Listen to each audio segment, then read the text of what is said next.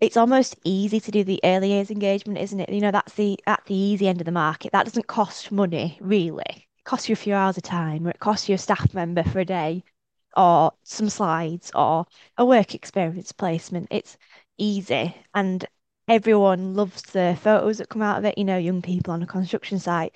It's good for PR. It's fantastic.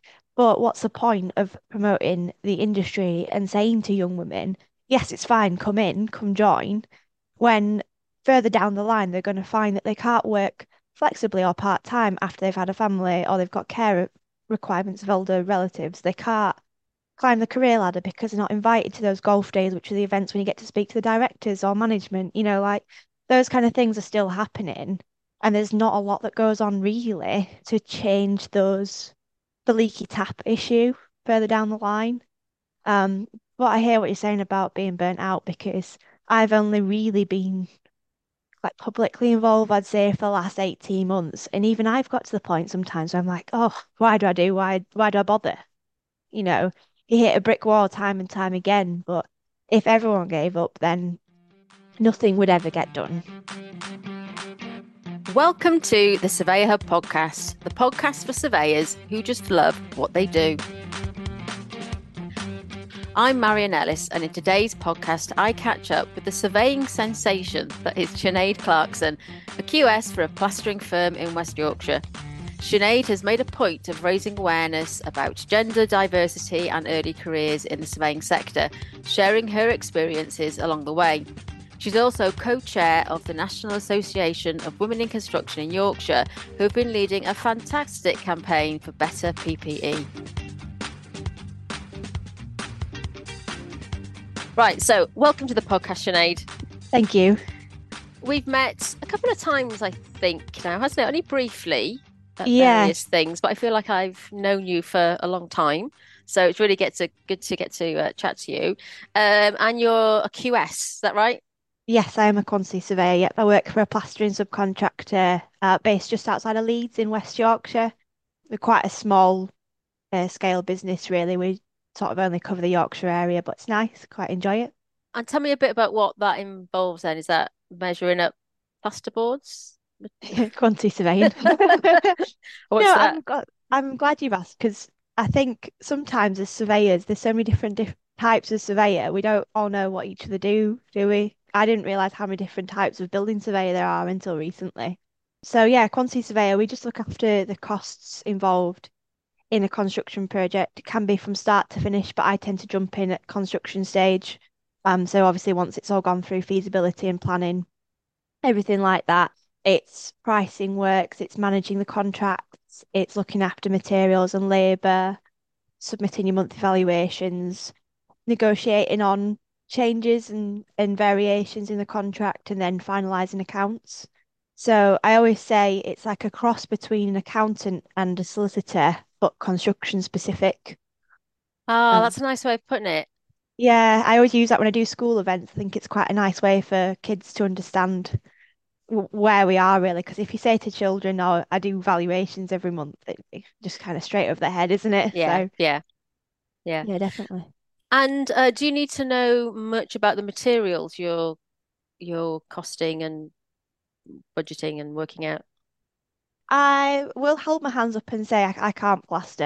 I've never, well, I've tried a few times and these arms are not cut out for troweling up or anything. I have quite a good understanding of the systems that we use, the plaster systems.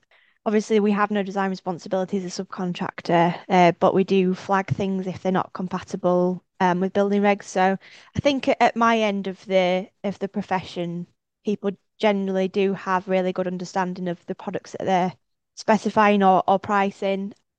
Whereas I think at the other end of the QS spectrum, shall we say, they're less practical, they're not on site as often, they're not really involved in the really nitty-gritty. I call it the coalface of the QS industry, really.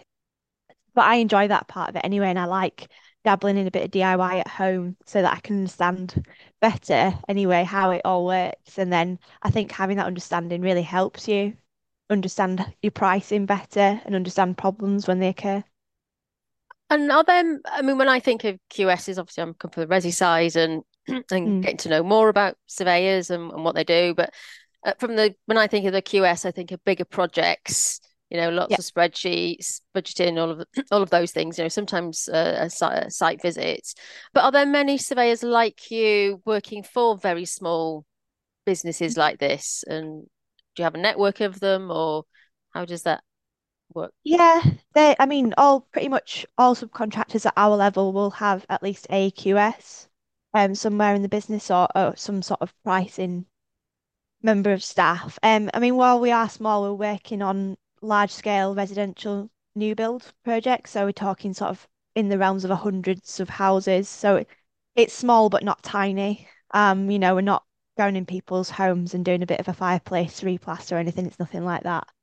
And I've got to know a few different QSs from university. From when I was at uni, I was in the same class as a very good friend now who's a joinery QS. So he works for a joinery subcontractor. It's it's a difficult place to be because it's not like you're in big meetings with them all the time. You tend to meet with the main contractors QS and that's it.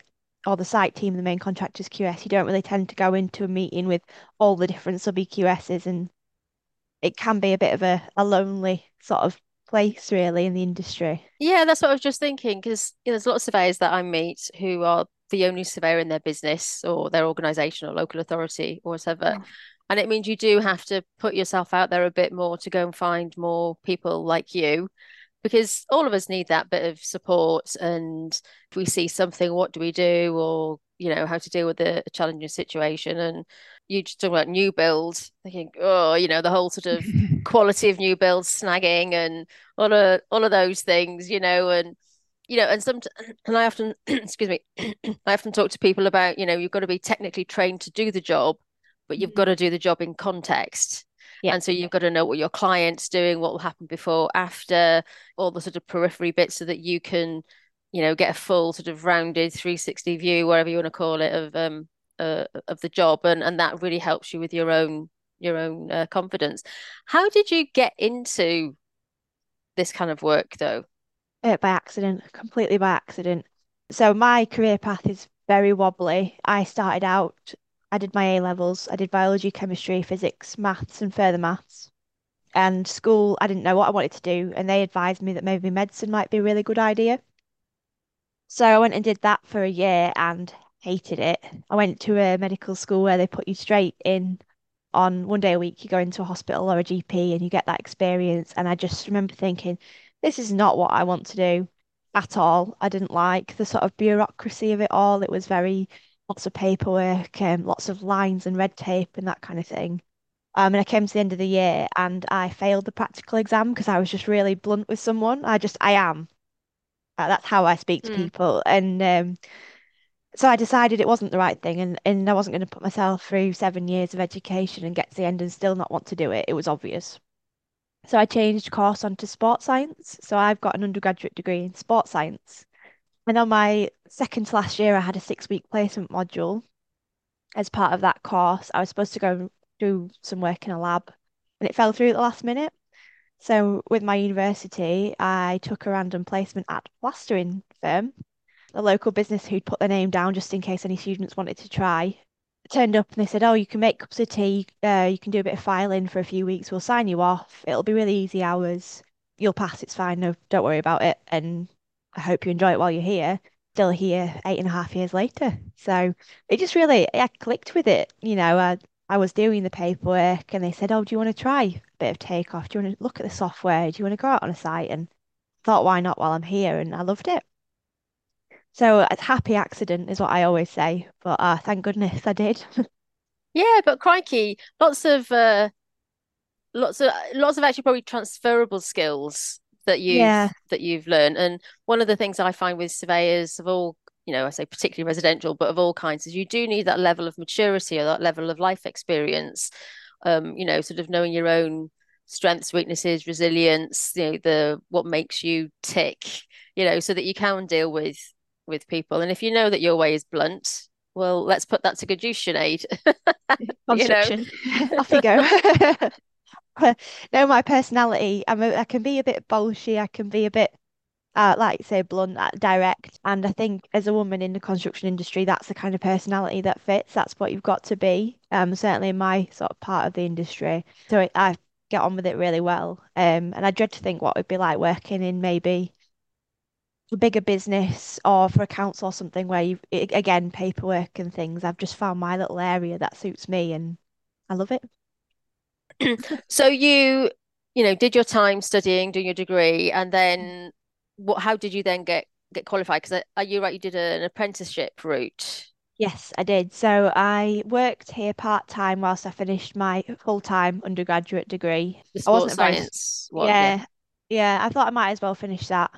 I was over halfway through. And then because I'd secured a job and was moving into an area that was completely different, I was able to move on to an apprenticeship. So usually you're not really supposed to get funding for doing multiple undergraduate degrees, so I thought I'd have to maybe go down the master's route, which didn't exist as an apprenticeship at the time. But luckily, because it was a complete change of direction and I was in employment, they agreed that I could proceed through the apprenticeship. So I spent 5 years, started at Leeds College of Building, so building college with all the 16-year-olds, for 3 years, doing a HNC, HND, and NVQ level 5, which is called the higher apprenticeship. And then I did a 2 year degree top up, which finished with my APC in November last year. So I've only really been qualified a year now. Now that kind of route would really put a lot of people off. Yeah, There's, on the other yeah, hand, yeah, it's a way to actually get qualified while you're working. yeah. So I know for a lot of people, the whole university experience thing, they want to go out, they want to get that independence, they want to go out drinking, partying, societies. But for me, being in employment meant that I was earning a wage straight away, even though I was studying. So that meant that I could go out and spend money on things that I wanted to, whether that was doing activities, going out with, meals, drinks. We bought a house 2 years into my apprenticeship. I got married just at the end of my apprenticeship. I had enough money to do those things, and I wasn't getting into debt. Student loan wasn't needed for it. So I thought the benefits of that outweighed any sort of Hmm. 2 years of partying that you might get at uni as a full-time undergrad. Hmm.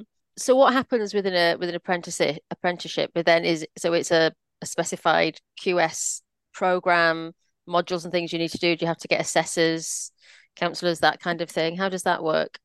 So yeah, so the HNC HND part of it was more general, sort of construction in the built environment was what the title of it was. And that sort of equates to the first year and a bit of university for a full-time undergraduate student. And then the rest of the studying was all quantity surveying specific. So I came out with an undergraduate degree in quantity surveying. And then because when you're an apprentice, you have to have what they call an endpoint assessment before you step off the apprenticeship. So it's an assessment of your professional and practical skills rather than your academic assessment. So it's like a secondary assessment on top of your degree or your HNC or whatever you've been doing, is that you have to do some form of practical assessment. And for quantity surveying degree apprenticeship, that's the RICS APC. So the last 18 months of my degree course, I was also preparing for the APC under the 24-month route. And that's just like doing the APC under the 24-month route for anyone. It's the same process. So I had to get a counsellor, which was very stressful because nobody else in my business has done the APC before. So I had to get an external counsellor who was fantastic, thank goodness. And then I had to go out and network and find people to help me through the process and put the names to my submission and everything because I didn't know anybody that was chartered. All while doing my dissertation with the university, finishing my degree and working full time. So it's a lot as an apprenticeship, especially when you come into the last 18 months to 2 years of your apprenticeship. There's a lot going on, but I just saw it as an opportunity to really develop my sort of time management, my coping skills. It's sort of been like in a really stressful project at work. So I quite enjoyed it in a really weird way. And then to pass first time straight away within a few months of doing my finishing my degree was I was really proud of that. Yeah, and you should be. And I think people, anyone who sort of studies part-time while they're working, or for me, that just shows a lot of resilience and a lot of commitment to. I mean, are you still studying now, or have you got all this time free? I had a break for a year and I've actually just started my master's. So I missed it too much. I had too much spare time. Thought I'd better fill it with something. So yeah, I've moved on to a master's now, but that's not an apprenticeship, so that's just academic. It's fine. Yeah. So you said you had to reach out to, find counselors, assessors, and that kind of thing. How did you go about that if you didn't know anyone? How did you get started? Well, I went to my university first, who were absolutely no help whatsoever, really, politely put it. They when they sign you up to these courses, they say, "Don't worry, we'll support you through it. We'll make sure you've got everything you need. If you've got any troubles, come along, let us know. We'll do our best to help you." And I sent an email and said, "I'm really struggling because I don't know anybody that's chartered. I don't know where to go to find someone who'd be willing to be a counsellor. Can you point me in the right direction? Do you know of any information or how I would go about it?" And they just turned around and said, "No, that's yours and your employer's responsibility as part of the apprenticeship. If you can't do it, you have to come off the course, essentially." So when I was in my very first year of my HNC, I actually sat on the Matrix Leads committee as a student member for a year. And I reached out to one of the people who I knew had been on that committee and who'd been quite helpful then. And I just said, "Help, please help." And she said, "Best thing you can do, LinkedIn post, put it out there. I'll share it. I'll get some colleagues to share it." I'm not in QS, and I think she was a building surveyor actually, but I know some colleagues that are, and it just sort of went round LinkedIn. You feel like you're begging, really, don't you, in those Mm. situations? You do feel really that I don't like to go out asking for help, really. I'm quite an independent person, so it's quite a hard thing to do. But I'm glad I did because the people that I've met through having to go and do that have been fantastic. And I would like to say that now I could sort of rely on them throughout my career. They're really good contacts. Had you been on LinkedIn much before, or? I was on there because I had to be on there for one of my undergraduate degree modules at my first degree. I think that was year one or something. So you can imagine how out of date it was. So I had to go through, I had to start liking people's posts a little bit, connecting with people. I think I watched a YouTube video on like how to make your LinkedIn profile really good and read some articles and things because it's not really something they teach you at school or at college and university. Those skills aren't really covered, I don't think anyway. I've been fortunate actually in the last few years to mentor a few students, and it's one of the things that I say straight away is get on LinkedIn.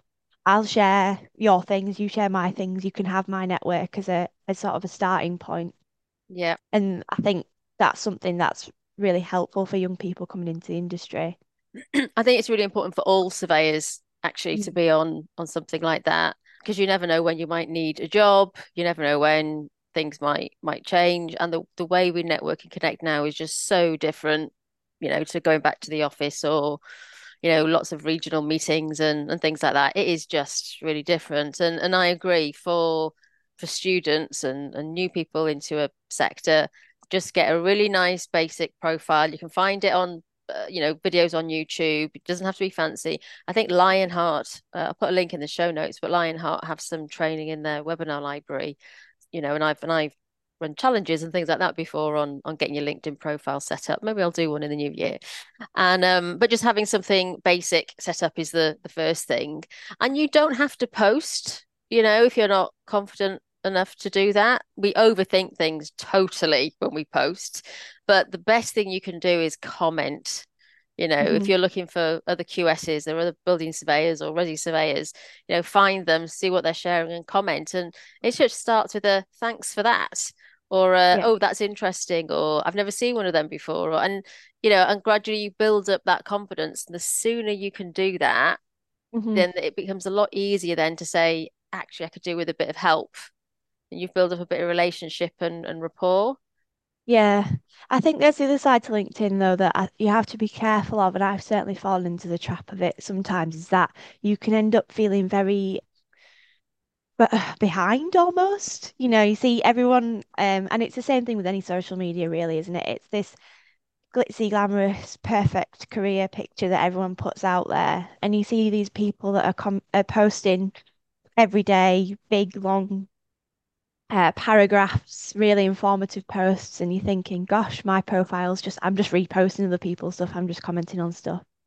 And I think a few months ago, I really felt quite stressed out by it almost, trying to keep up with everyone on there, trying to keep up on making relevant posts, on being present.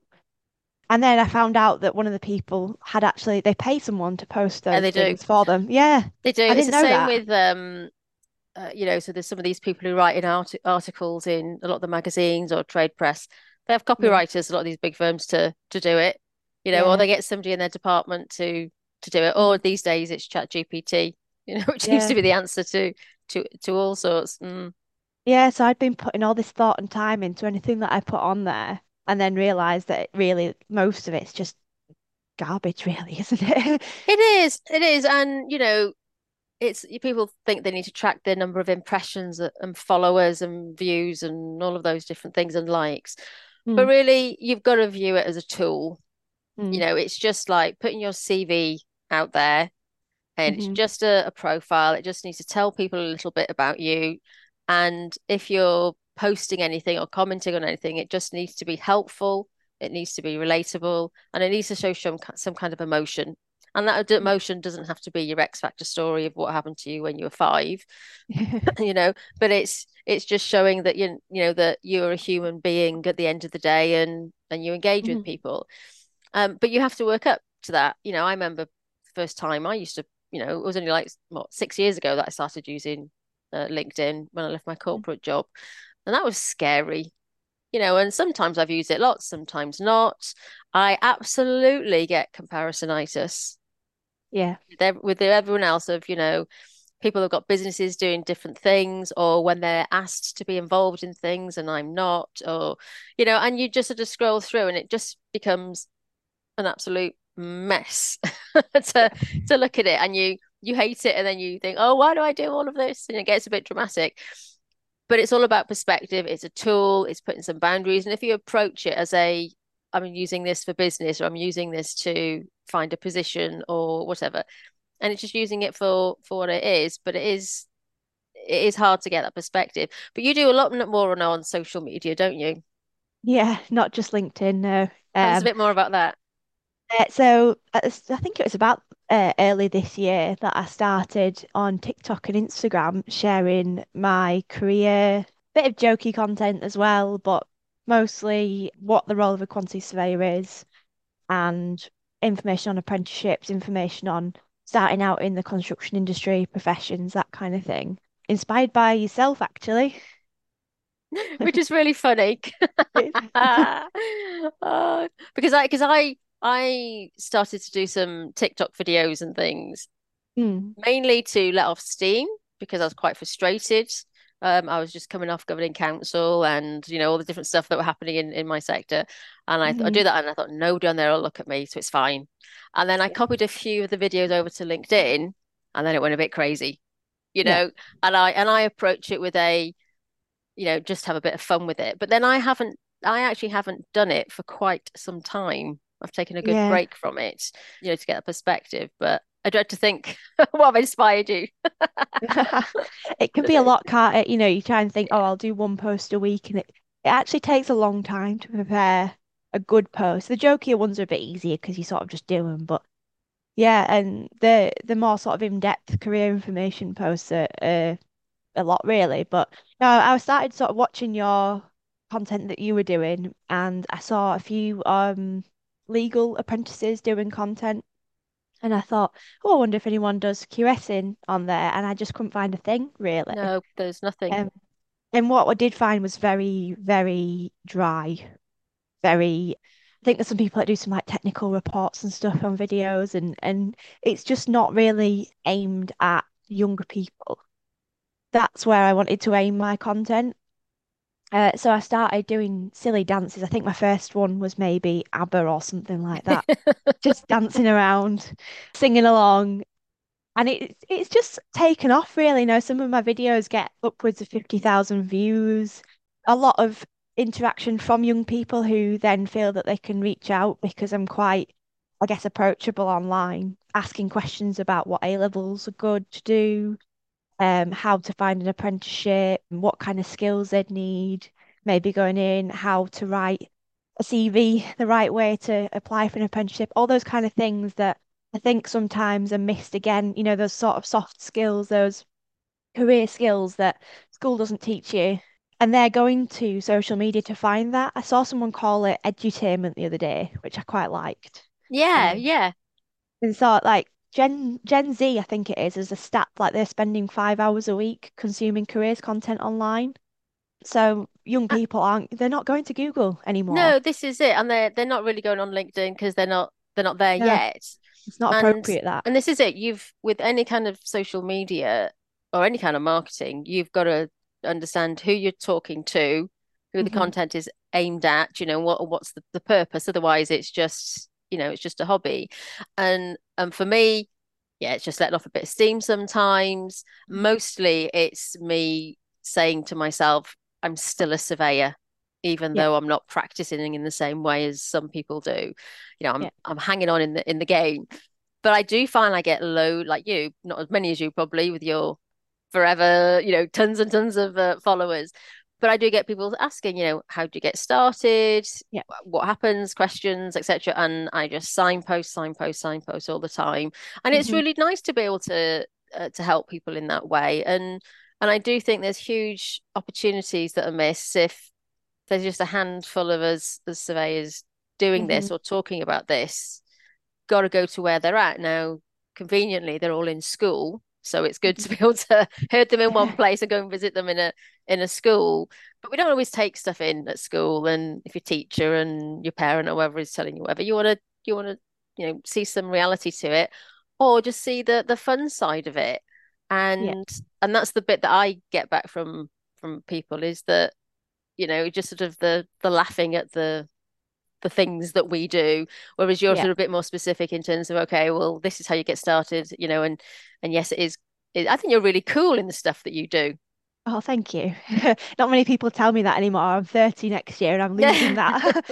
I'm losing that try, cool badge now, but try being a bit older than that. I really enjoy doing it. And like you say, it is a bit of when you have a serious job, I'm gonna say a serious job, sometimes it's nice just to do something that is a little bit more playful, shall we say, a little bit more youthful, keeps my brain active because you have to keep thinking of what's the next thing I can do? How can I make that trend or song fit some sort of content in my area, that kind of thing.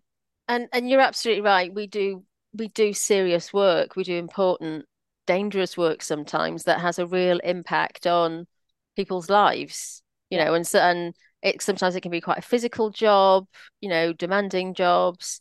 And we've got to see the lighter side of it because there's a reason why we do it, and it's that human side of it. So, and that's why I don't know how I got into doing more of the some of the funny stuff. You just hear some of the voiceovers or you hear a tune Yeah. and you're right, you get to a point of, oh, how can I make that work? Or what I do now is I'll hear something and instantly, Yeah. like I'll be honest Light with you now, bulbs. right? We're sat here recording this on Zoom. On my Yeah. chair, I've got a sparkly jacket because later I'm going to do a Michael Jackson one. Oh, nice. And I've been thinking about this for ages.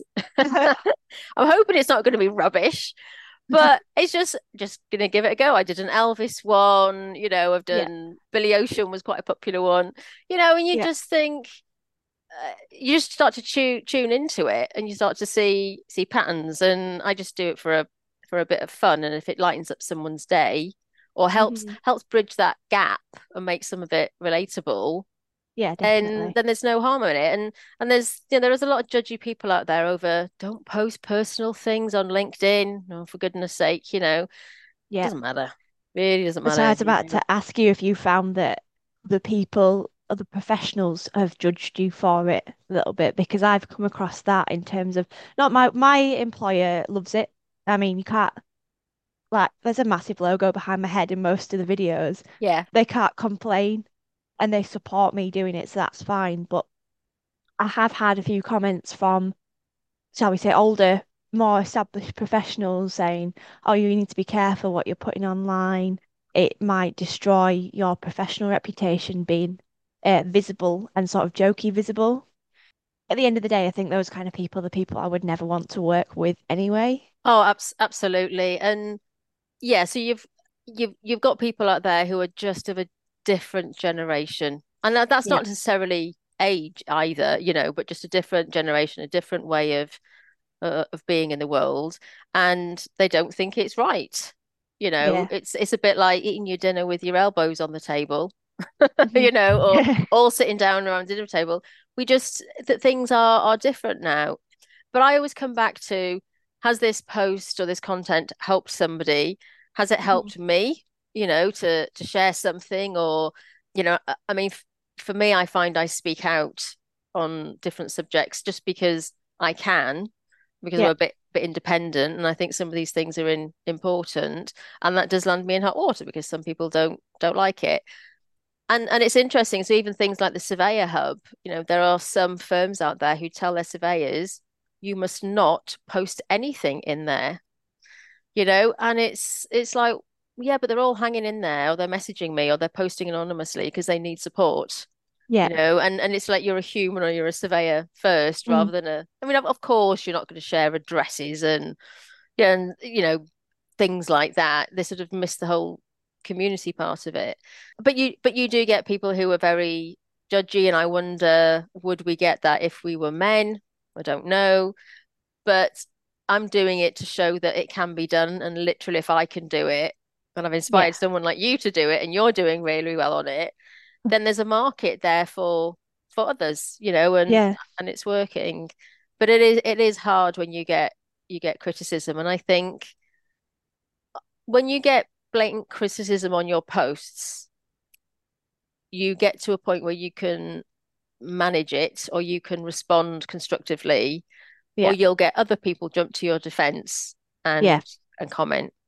And then you can decide whether you take it down, whether you delete comments and things. And none of that is nice, but you follow it through. What is Hmm. harder is when you hear of other people or other professionals talk about you. Hmm. And I come across that, and that is quite hard, but you've got to be mindful of your people pleasing, just like the likes and follows and things of, well, if you're helping the people that are asking you for what do I do with my A levels, or if I'm helping people who are genuinely stuck and don't know what to do about how to report something to regulation, then it's been worth it, and putting yourself out there. So it's all got to be about what's the purpose of it, Yeah. and managing your own boundaries and your own mental health from it. So, as I say with with TikTok, it wasn't that I had a problem with it. What I did is I took the TikTok off my app, so off my phone. I took WhatsApp and all sorts of things off my phone. Hmm. But that meant I lost all my drafts. So what I Oh used to, no. yeah. So for anyone listening, when you're recording reels on Instagram or videos on TikTok, what you do is you find a tune or something that you like, and you might in the moment create it, but you'll save it for a day when you don't feel like doing anything, and Yeah. post it then. But if Hmm. you take the app off, you lose them, and I lost like over 100 or something like that. Oh And wow. then I just couldn't muster up the enthusiasm to do anymore. And it's been a difficult year for me, family wise, with very sort of different things. And I just didn't feel the enthusiasm to go and do it because I didn't have that bank to rely on. So you've got to Yep. think strategically about it, Uh-huh. about why you do it and how you do it. Yeah. But never let anyone put you off. At the end of the day, we're doing it voluntarily. I'm not paid to do any of it. I don't think you're paid to No, do any not of at it. all. And if you don't feel like you can do it at that point in your life or that point in time or that day, then don't do it. That's what you have to remind yourself, isn't it? But part of me kind of and I don't know if it's something that you'll have experienced, but because I'm in construction on TikTok, I get a lot of mainly men or anonymous commenters being quite sexist. I've had people say, oh, worst thing they ever did, like women on construction sites. I've had really gross comments, to be honest. And part of me really, really likes being really nice to those people. Have you ever done that to people? Yeah, Oh my kill them gosh. with kindness. So, Oh, no. So I've had worst treatment on LinkedIn yeah. by professionals I know, but I'm not young like you anymore. So nobody's doing that to me on TikTok. But also surveyors, my residential surveyors on TikTok, but on construction it's wider. So you've got a bigger audience if Yeah. Yeah. in that sense. And that's something that you've got to manage, Hmm. of how much is too much and what do you put off. And a lot of the time we don't always use the filters to block people, to protect ourselves. There's lots of things that you can do. The other thing that I think people don't realize is that you can repurpose all of your content. Yeah. So as we're recording this, it's December. I haven't got many videos and things out there that I've done lately. But last year, I've got a post going out tomorrow, and last year I recorded a really small video. My daughter was asking for a house for Christmas, Oh, bless her. and I realised it was because there was a new build development we drive past when we go to the shops, and it's got like a big bow on it. And she was like, Oh, "Oh, I want a new house." And so I just did this like little video zooming in, and that was from last year. And I'm yeah. reposting it and using it again this year. Yeah. Now people are, when this goes out in the new year, it'll have gone, but you can repurpose stuff. You don't Yeah. have to be on there all the time, and that's the thing that I've found. So probably about 8 months, I've actually not done an awful lot, but it Mm. doesn't really look or feel like that, or the my audience, my surveyors might not have noticed so much because there's enough of it out there, or I'm just teasing it through, and so we don't have Yeah. to be switched onto social media all the time. We've just got to be smart about it. Yeah. Takes a lot of planning though. It does take a lot of planning that side of things. It does, Making and sure. it does, yeah. And that's why some of the mastermind that I have with small businesses, that's one of the things we look at is, how do you plan your content, what you're going to talk about, what you're going to focus on for that quarter, to give it some focus, because it's really easy to get distracted. Yeah. Like me, before I go and pick the kids up, I'm going to do a Michael Jackson TikTok for some random reason, just to to let off a bit of steam. Can I ask you about, you sort of mentioned construction and some of the Hmm. experiences that you've had. Do you see a difference between surveying and construction when it comes to diversity? Yes, definitely. Obviously, you've seen the Women in Surveying report from the Insights RICS. report, yeah, yeah. Yeah, and I think construction, although it's not one of the worst, I think something like mineral surveyor is possibly the worst one. I actually met a female mineral surveying apprentice the other day, and I was like, "Woo, rocking hot." Um, yeah, I think QSing is sort of nearer the top than a lot of them are, and a lot of us in construction. I didn't see another woman on site at all, no matter another female QS, another woman for the first 3.5 years of my working life. And Which is just crazy yeah, it can be to think that. very difficult. And I think it's something that a lot of other different types of surveyors maybe might not, even other quantity surveyors who work with consultants and that kind of thing, won't have those kind of experiences. We still don't have a toilet all of the time. You might go to a site and they just don't have a woman's toilet, or it's locked and no one knows where the key is, or it's been used as a storage cupboard. And those are things that in many workplaces, that's just guaranteed now, isn't it? It still can be quite old-fashioned in that respect. Whereas when I've been to RICS events, Matrix events, that kind of thing, it does seem to be a better balance. Not always. I went to a Matrix event in Leeds earlier this year, and there were only three out of maybe 40 people, three women, which was quite sad, really. But the majority of them seem to be a lot better distributed, which is nice to see. It, yeah, it's interesting, the Mm, whole women in surveying or women in whatever sector journey, as I've come to the other end of the career, my career to you, is just learning about women and how we're all diverse. We all want different things. We all have absolutely different attitudes as to the kind of support we need at Yeah. different types of our times of our lives, which doesn't it doesn't help. There Yeah. is no one size fits all No. anywhere. And Mm, so the approach, in my view, needs to be approach it diversely, consistently, means mm, that you've got a range of things available for people as and yeah. when they need it. And, I'd like to think within the surveying sector, we're confident and empowered enough to know when we need help and to reach out. And we've got some great male allies and things like that out there.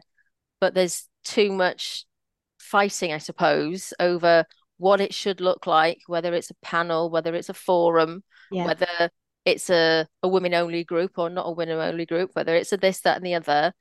It Yeah. doesn't really matter if it if there's something that helps somebody at a point of need. Yeah. What is the harm? Yeah. Yeah. And I even had that event that I spoke at last week, which was a regional event for the RICS, and it was titled Women in Surveying or something like that. And there were three speakers, and I started to speak about my experiences working on construction sites in the construction industry and how it's still quite outdated, the whole banter issue that we have, the lads banter, which is not comfortable even for many men, let alone women in those environments. And I got heckled by some younger women from the back who said, well, we don't want to be made out to be different. We don't want to go on a construction site and people to think, oh, we can't swear or they can't give us banter. We want to be included in that. And that's just one example of where different people want different things. Because, I'm one of those. I don't mind going on and having a bit of a joke, but I also don't want someone to joke about my tits. Like as, Yeah, as yeah. bluntly as that. There we go. There's me being blunt. I No, don't want that. but it's Yeah, true. But it's yeah, true. And I think the other thing that we have to recognize, and I think we have to recognize it as women before men can help us and we get into allyship and all of that, is yeah, that there needs to be an element of respect yeah, because the women that went before us broke patterns, yeah, changed things, made a difference. yeah, And we can't forget that because it can so easily slip back because it's not a proper learned habit. It's not, it's not a paradigm shift and all of those things. And yeah, so we've got to have a bit of respect that and find a way of talking. And it's like I've got a couple of friends and when we, if they sort of talk about maternity leave, for example, yeah. one of them will always say, oh, 2 weeks after having a baby, I was back on site lifting manhole covers and this, that, and the other. Hmm. And part of me thinks, ooh, that's harsh. I Yeah, couldn't walk. I was waddling, couldn't walk after that, after 6 weeks, 2 weeks back at work. But then on the other hand, it's, well, she didn't have any choice. For a yeah, lot of women back then, when they had their kids, they weren't supported unless you had a partner or a husband that would support you. A lot of women had to leave their jobs when they got married or had children, and that's in our lifetime. And we can yeah, women are still remember all of this. But on the one hand, it's well, let's have a bit of respect and grateful for the women that changed it now that we do have some form of better maternity leave and pay because they never used to be. But on the other hand, there's sometimes a bit of resentment of, well, I did it back 2 weeks going back to work. Why can't you? And so yeah, there's got to be a bit of that respect, a bit of that understanding and appreciation. And wouldn't it be great to go on site and not worry about someone talking about your body parts or being able to use, a toilet, or wouldn't that just be yeah, great, yeah. small things.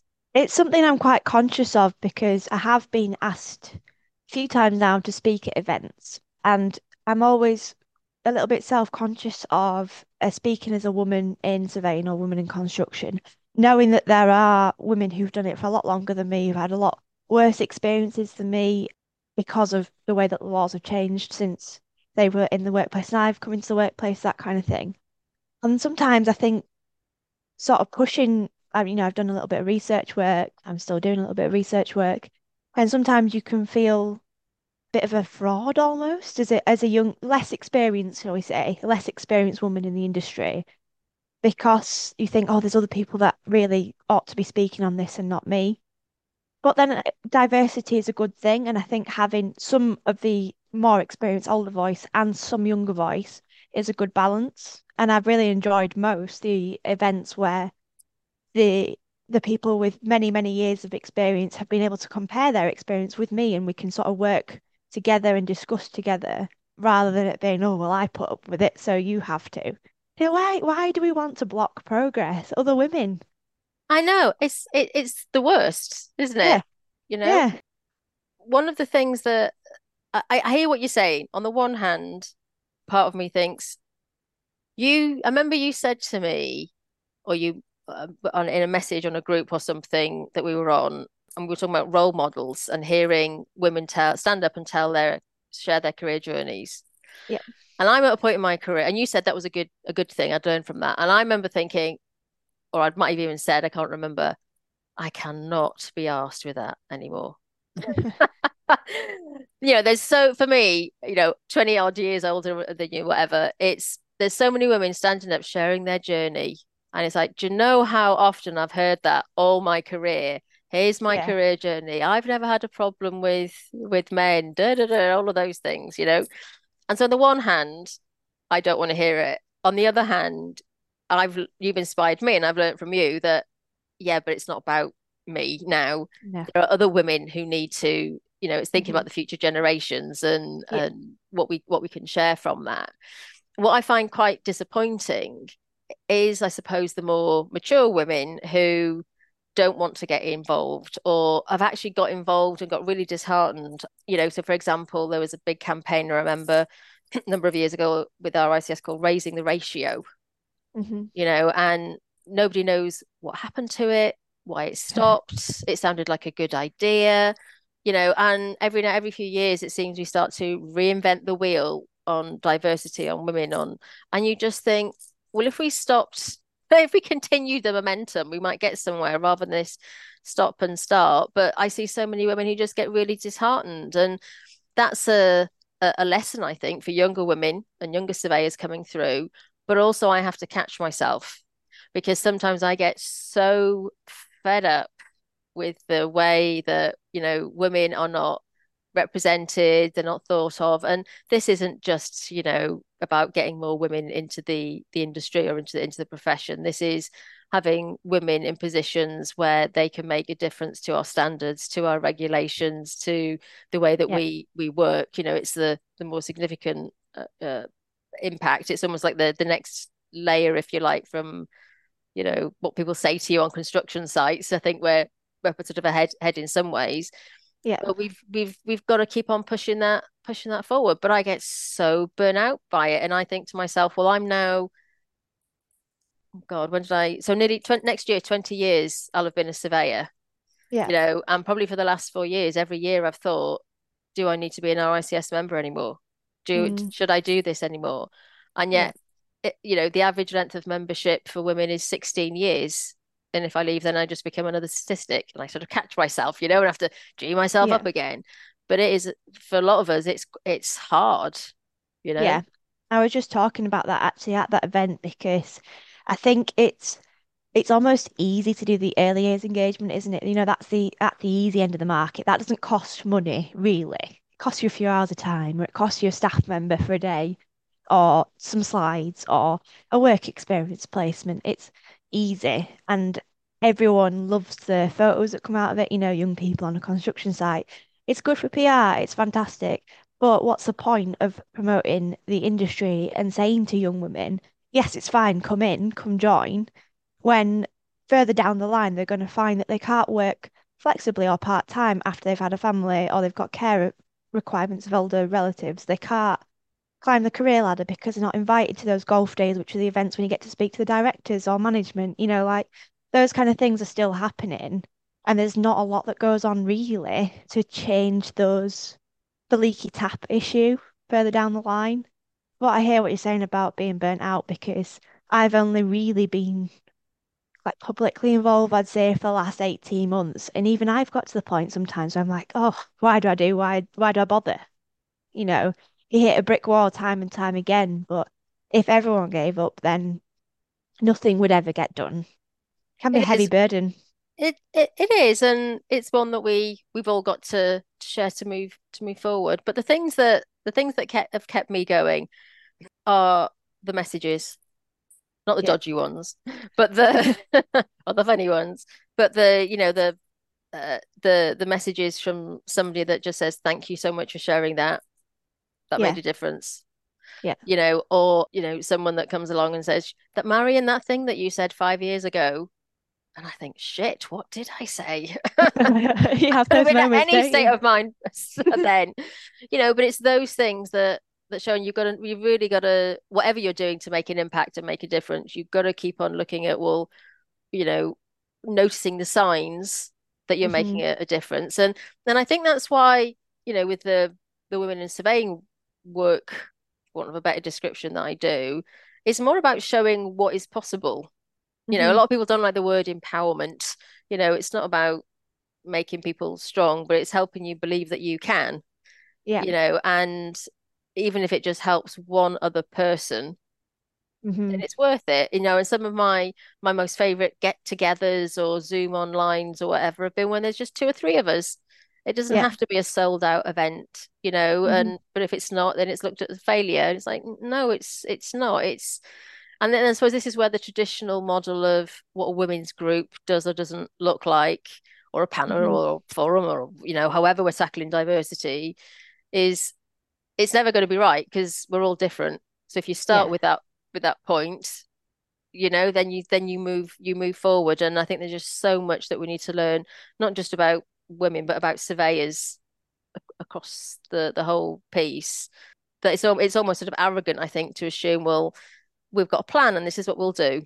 Well, actually, the Hmm. plan should be we're working on it. We're working Yeah. on it. This is what we know now. We're tweaking it. This is what we're going to do next. Let's keep it going. Yeah. And even as an individual, what you need from a group or from a program changes on a day-to-day basis. Some days I need to speak to someone who's older, who's been there, who can say, well, in my opinion, the best steps would be this, or I wouldn't go down that route. I've maybe looked, what's the benefit for you, and set it out in a professional way. And sometimes I need someone who's more of a friend just to whinge to. Yeah, yeah. You can't, even individually, we don't need the same thing all the time.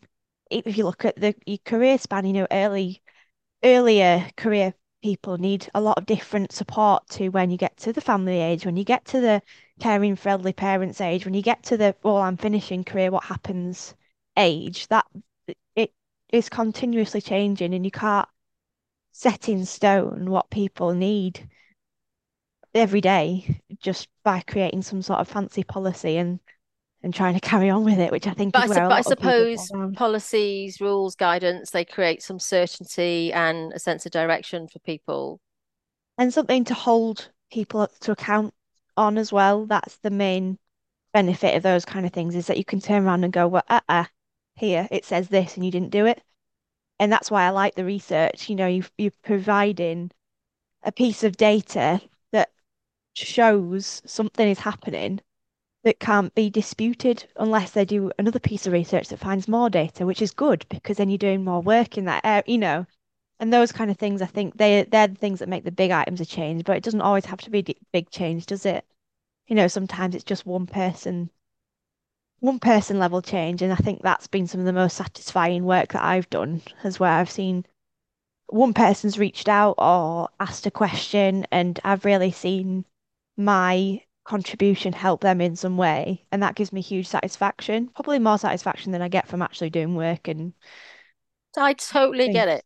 Totally, Yeah, totally get it. It just it just makes you come alive. You yeah, just know why what definitely. and I think that's why I do surveying, or my version. Yeah. Was it like Taylor Swift's version of songs? This is Marion's version of surveying. Can I ask you about Nowick? Because I've been Yeah. really impressed by what you and the girls and ladies have done there with your group. Tell us a bit about Hmm. that. Yeah, so NAWIC, National Association of Women in Construction. I'm co-chair of the Yorkshire region.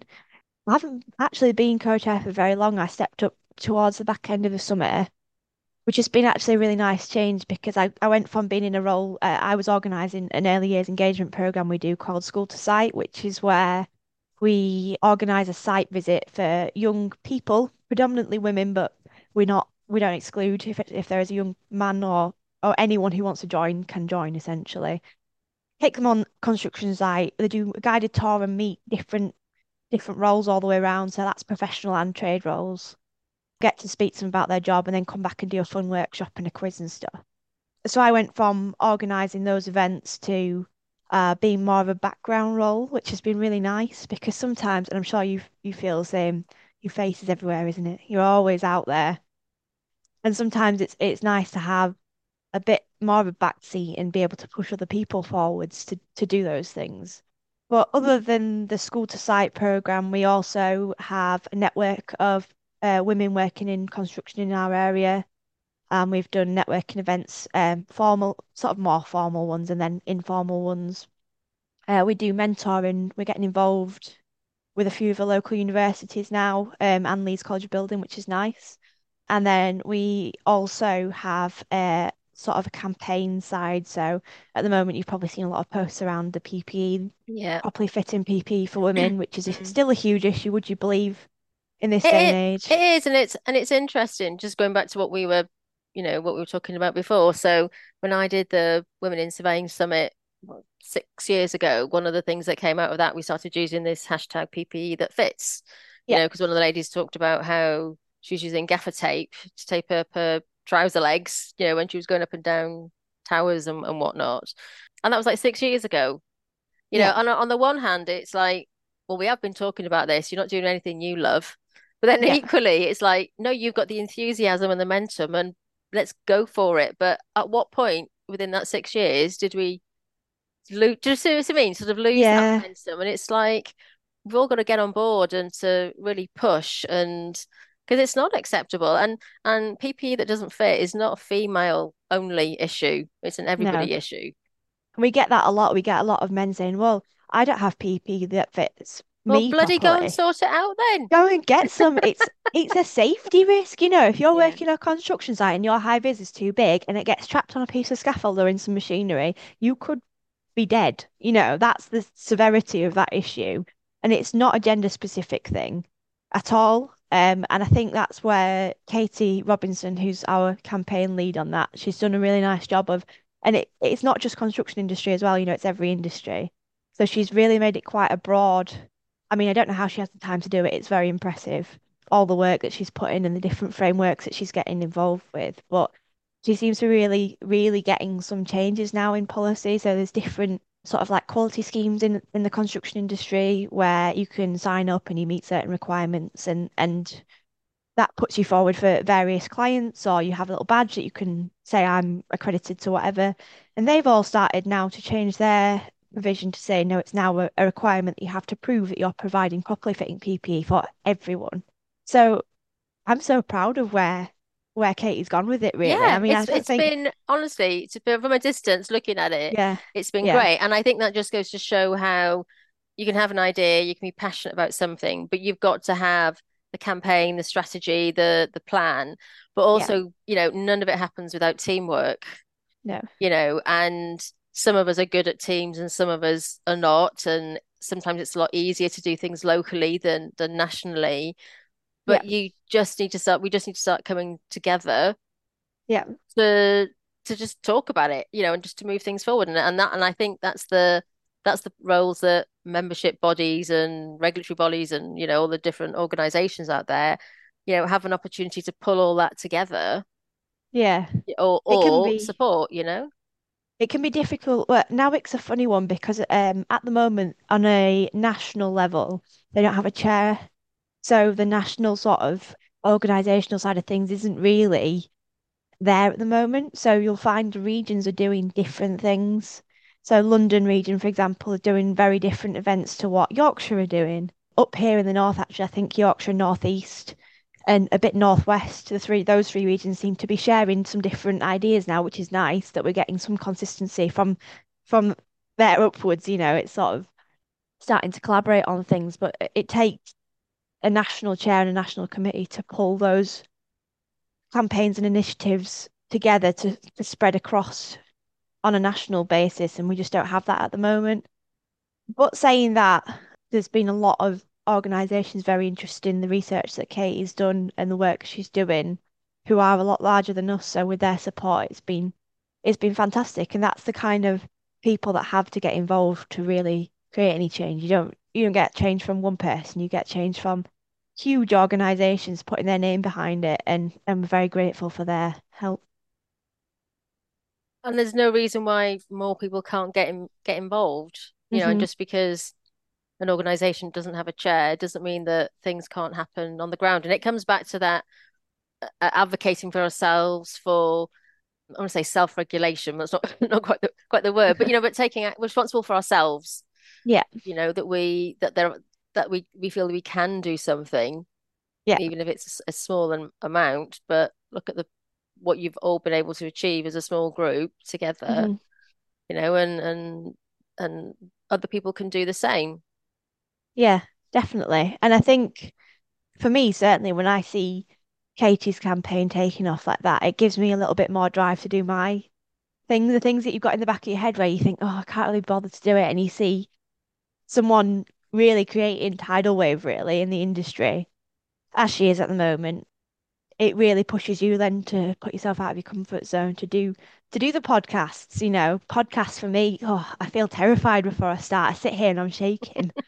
Silly, really, isn't it? Because it's just like this has been fine today, and I wasn't really that nervous about yours. But the one that I did a few months ago, I was very nervous of doing it, and you just have to think about the work that other people are doing, or that's how I motivate myself anyway. I think, well, if they're doing all of that, I can do a silly little podcast or a silly little webinar or speaking event, that But kind of but that thing. but that's the thing, isn't it? It's about that Yeah. motivation, and you can listen to all the rocky tunes before you start something to get that motivation up.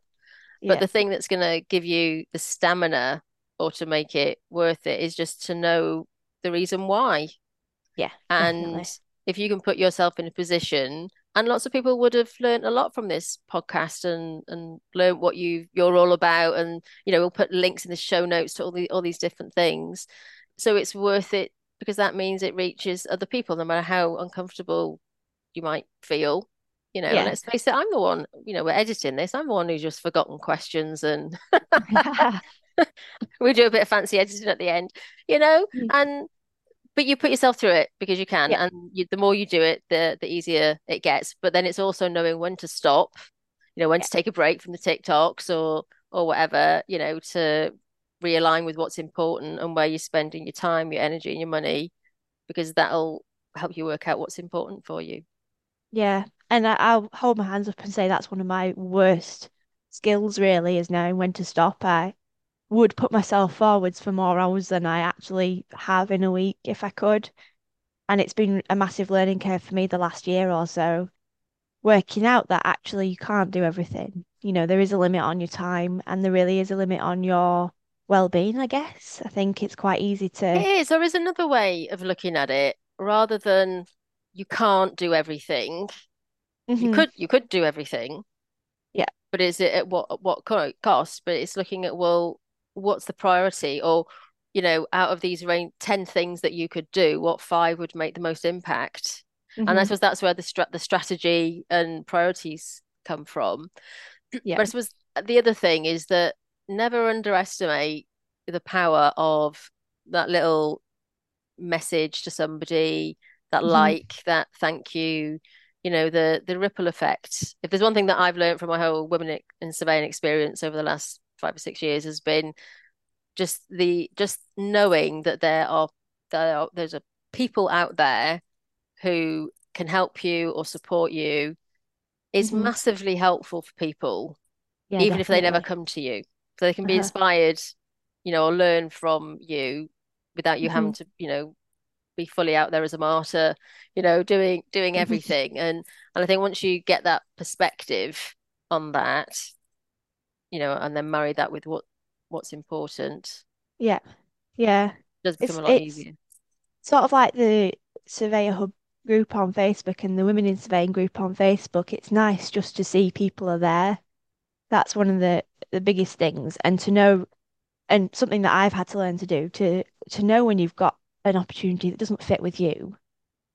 And rather than just say, yes, I'll do my best, even though I don't want to do it and I'm not going to get the benefit from it, to bounce it back to those other people then, because for the other people, it might be a really great opportunity. And by doing it, taking that opportunity, not really benefiting, not really enjoying it, you're taking that opportunity from someone else. So I think that's one of the biggest and learning curves, one of the biggest things that I've sort of developed myself this year has been that just think about really, do you want to do it? Do you have, if you don't have to do it and you don't want to do it, then there'll be somebody else out there that will, and don't feel that it's just your responsibility to say yes to things because you fit the mold that they're looking for. Um, and I think, like I say, when you're a younger woman in surveying who's gone for an apprenticeship, there are not that many of us around yet because there's not been going for very long. Mm. So there's so many things that you could get involved in because people are like, oh, we'd love to hear from that. We'd love for you to come into our business and speak about that. You've got a full-time job. Yeah. There's people out there whose job is to go in and speak about those things and help businesses with those strategies that they want to hear or whatever. People that they can pay to do that. You don't have to say yes to those things. So I think in the last half of this year, the balance has got a lot better. And I've really enjoyed sort of picking out the opportunities that, well, I tend to go for the ones that are scary rather than the ones that I think are easy. I always think, oh, if I do that all the time, if I've done that before, no, I don't need to do it again. I'll do something else that's more challenging because I'll learn more from it. And that's sort of been my test. And I think it's working well at the moment. And I think there's a thing there. Rather than worrying about making the right decisions, Hmm. it's just do the next thing. Yeah, do something different, make a Do, change. yeah, exactly. And I found that, go and do a bit of TikToks. Yeah. Now I've stopped for a bit, might do a few more once I got my Michael Mhm. Jackson one out of the way. Oh my God. I'm really looking forward to this. Yeah. Don't keep it in drafts. I want to see what's going on. Never to be seen. Yeah, and I'm the same, what's next? What might I Yeah, try next? Maybe I might try doing nothing for a bit. Who knows? yeah, But it's just the yeah. next thing, and that does take a lot of pressure off. Sinead, it's been really good to catch up with you. Thank you Yeah, it's so been much. lovely I'm glad you speaking to came. you. Yeah, you've made it really enjoyable, actually, doing a podcast. It doesn't feel formal at all. So if anyone else thinks maybe I'll do it, recommend it for me. Yeah, we just chat. It's just because I'm really lonely, so I just Oh, chat to loads of loads of people. No, no, no. Well, do you know what? Do you know what? Why do I do chats like this? I think I did a couple of early podcasts where I was interviewed, and I didn't enjoy the experience, yeah. and when we started the podcast, and it was all meant to be talking about serious stuff, and then the pandemic hit, and I just realized that people just needed a bit of lightheartedness, and I needed that, going through the pandemic and everything as well. So it became just about a conversation, Hmm. that you might have with somebody. But then for a lot of people, it's not proper enough. But then they're Does not it need listening to be either, proper? so they can bugger No, off. exactly. It doesn't, not everything needs to be serious all the time. And Michael Jackson dances are definitely in that Oh, I didn't say category, anything but about unless dancing.